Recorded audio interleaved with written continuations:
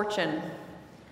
The road was dark and dangerous, twisting and full of monsters, and after many months of traveling, he arrived at the foot of the great mountain where he knew he would find what it was he was seeking. You all know this story, and you know how it ends. The young man battles the final monster, maybe a dragon or an ogre, and he frees the princess, or finds the treasure, or reclaims the lost cup, or whatever it is. This is a story that has been told over and over again, from the Morte d'Arthur through Lord of the Rings, Top Gun, and Avengers. It's the story of the hero's quest, and it is a fundamental story of us being human. This is why we've been telling it to each other over and over and over again since we learned to communicate. But it does raise an interesting point. If the hero's quest is so foundational to our understanding of the world as human beings, why is it that so much of the time we are so unheroic? Most of the time, humans do not rise to the challenge. When faced with danger, they turn tail and run, or keep our mouths closed, go along to get along. Sometimes people do set off on a quest, but more often than not, it's a mission of conquest, claiming new lands or enslaving new peoples for their own good. And our gospel reading today has the sort of broken hero's quest that is so normal to us, that is more common than the tales of great bravery. In our gospel reading today, a young man does leave his home. He goes to a distant land, but he's not seeking his fortune. He's wasting someone else's. And if we dig into this story today together, I think what we'll find is that the hero's quest is not our most foundational story. There's a story about humankind that is older and deeper. And it's a story in light of which the prodigal son is not just a moral lesson or a story about something that happened a long time ago. It's the story of the human person and the human condition. So take out your Bibles and open to Luke chapter 15. We're going to begin at verse 11. Then Jesus said, "There was a man who had 2 sons. The younger of them said to his father, 'Father, give me the share of the property that will belong to me.' So he divided his property between them. A few days later, the younger son gathered all he had and traveled to a distant country, and there he squandered his property in dissolute living. When he had spent everything, a severe famine took place throughout that country, and he began to be in need. So he went and hired himself out to one of the citizens of the country, who sent him to the fields to feed the pigs. He would gladly have filled himself with the pods the pigs were eating, but no one gave him anything." It's pretty obvious to us that the younger son's use of his father's fortune, squandering it on partying and prostitutes, is bad enough. But the real insult here isn't how he uses his money, it's the way he treats his father. When he goes to his father and asks, "Give me my inheritance," he is effectively telling his father, "You are dead to me. I wish you were dead. I want no relationship with you as a person, as a family. I only want what you can give me." This is a fundamental severing of their relationship.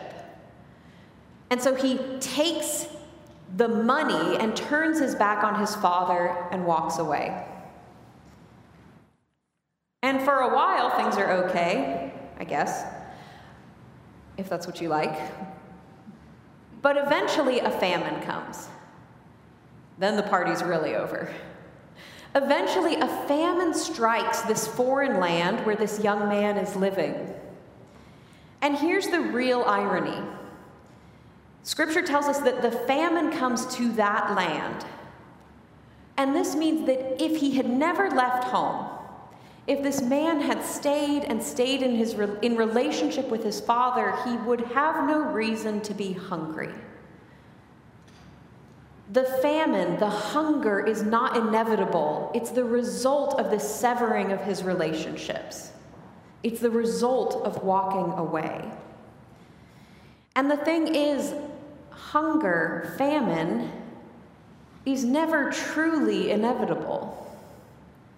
In the beginning, God puts his creatures in a garden, and the garden is full of food, full of things to eat, because God never intends for us to be hungry. God does not plan for his creatures to be hungry. He plans to feed them. But like the younger brother, we leave the garden. We walk away. And so hunger is a sign of the fall. It's the sign of the severing of relationship. And even those of us who are blessed to always have enough food to eat struggle with hunger.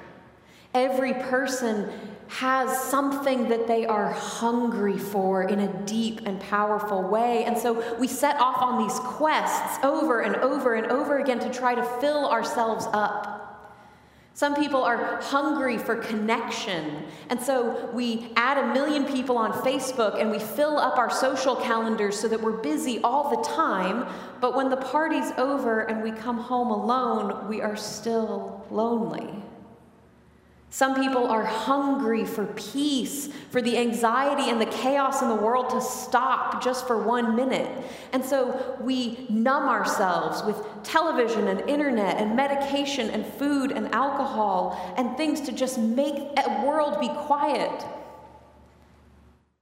Some of us are hungry for security or stability, and so like the prodigal, we find ourselves working and working and working and getting more and more and more stuff and more money, and still we are starving to death. Each of us is hungry for something. And it's out of this place of hunger that the prodigal has his next realization in verse 17. But when he came to himself, he said, "How many of my father's hired hands have bread enough and to spare, but here I am dying of hunger? I will get up and go to my father, and I will say to him, 'Father, I have sinned against heaven and before you. I am no longer worthy to be called your son. Treat me like one of your hired hands.' So he set off and went to his father. But while he was still far off, his father saw him and was filled with compassion. He ran and put his arms around him and kissed him."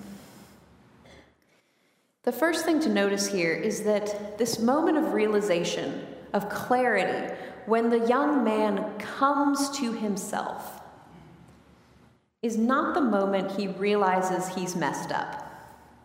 He actually already knows that because he's starving to death. He realizes this is not an ideal situation. The moment he comes to himself, the moment of realization, is the moment he realizes that he needs help.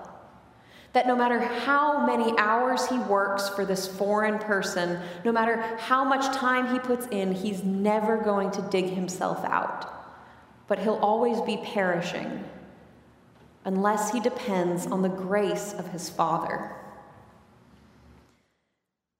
The name that the church gives to this moment of realization, this moment that we need help, is Lent. We are given a whole season not to remember that we've messed up. We, like the prodigal, already know that. If you don't believe me, watch the news for 5 minutes. It is very obvious that humanity has messed up. And so the point of Lent is not to dwell in that or to feel bad about the things we've done, but to come to ourselves to recognize that we need help. that we are stuck in a situation that no matter how much we work, no matter how many quests we embark on, we are never going to be able to save ourselves. And the second thing to notice is that as this disgraced son is walking home, head down, with nothing, to the man he insulted and rejected, his father runs to him while he is still a long way off. While he is still a long way off. Do you see what this means? This means that even though his son told him, I want nothing to do with you, you are as good as dead to me, the father never stopped waiting for him to come home. Never stopped watching and hoping that he might see him on the horizon. The name Adam just means man. It means human being. Because Adam's story is our story. It is our ancient myth. And after Adam has broken his relationship with God, after he and Eve has rebelled against God, they are hiding in the garden. And the Lord God comes walking, calling, Adam, where are you? Where are you? Comes looking for them. Adam, where are you? The return of the prodigal picks up right here, right as everything is falling apart in Eden. Adam, where are you? Look at verses 21 through 24. Then the son said to him, Father, I have sinned against heaven and before you. I am no longer worthy to be called your son. But the father said to his slaves, Quickly, bring out a robe, the best one, and put it on him.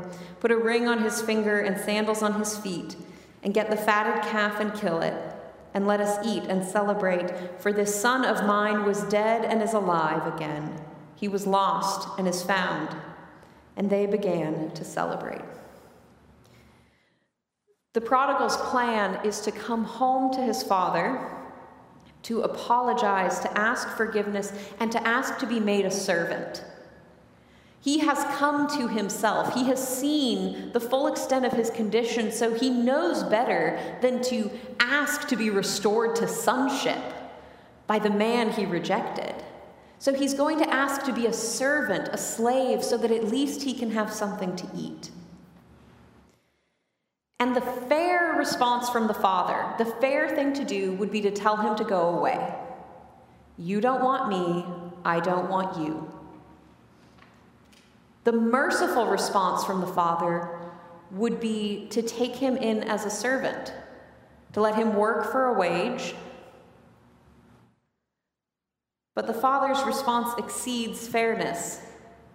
It exceeds mercy.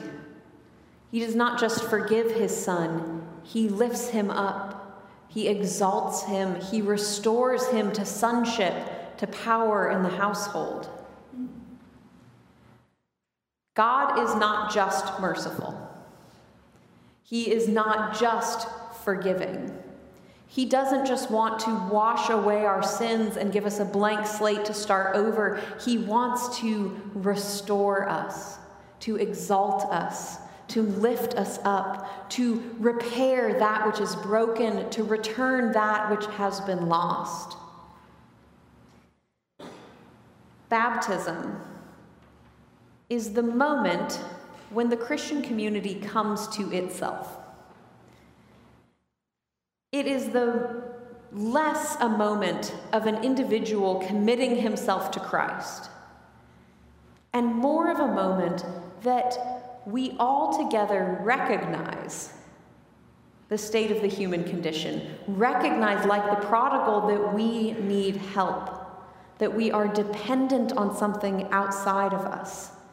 It's the recognition that even a little tiny baby has a wounded nature, that even a little baby, no matter who raises them or where they go to school, is going to wander away from God. is going to reject relationship, is going to squander the inheritance that God has given it. Baptism is not the moment that we choose God. It's the moment we acknowledge that we have already rejected him. Because the Christian life is about more than just forgiveness. When we're baptized into Christ, we are buried with him and raised to new life. And then what happens? We're invited to the feast, to the table. And so there is much rejoicing, for one who was dead is alive again. And so I wonder, where is God calling you to be more fully alive, more fully human? What inheritance are you squandering, wasting? How, here and now, are you called to live out of your baptism and into the feast that has been prepared? Once upon a time, there was a father who wanted to offer his children everything, who made them for joy. But they came to him and demanded their inheritance and rejected their relationship with him. And so, with a breaking heart, he watched them walk away into death, into war and famine, addiction, destruction, and ruin. But he never stopped watching and waiting. And then, in the fullness of time, while we were yet a long way off, God himself came running towards us. Amen.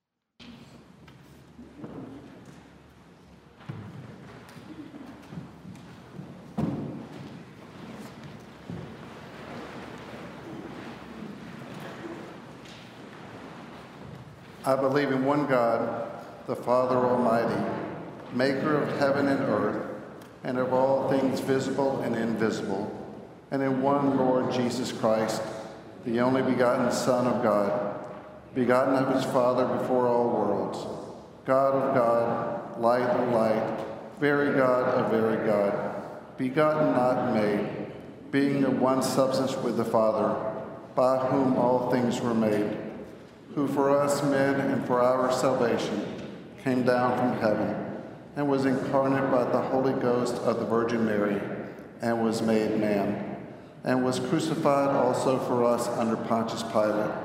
He suffered and was buried, and the third day he rose again, according to the Scriptures.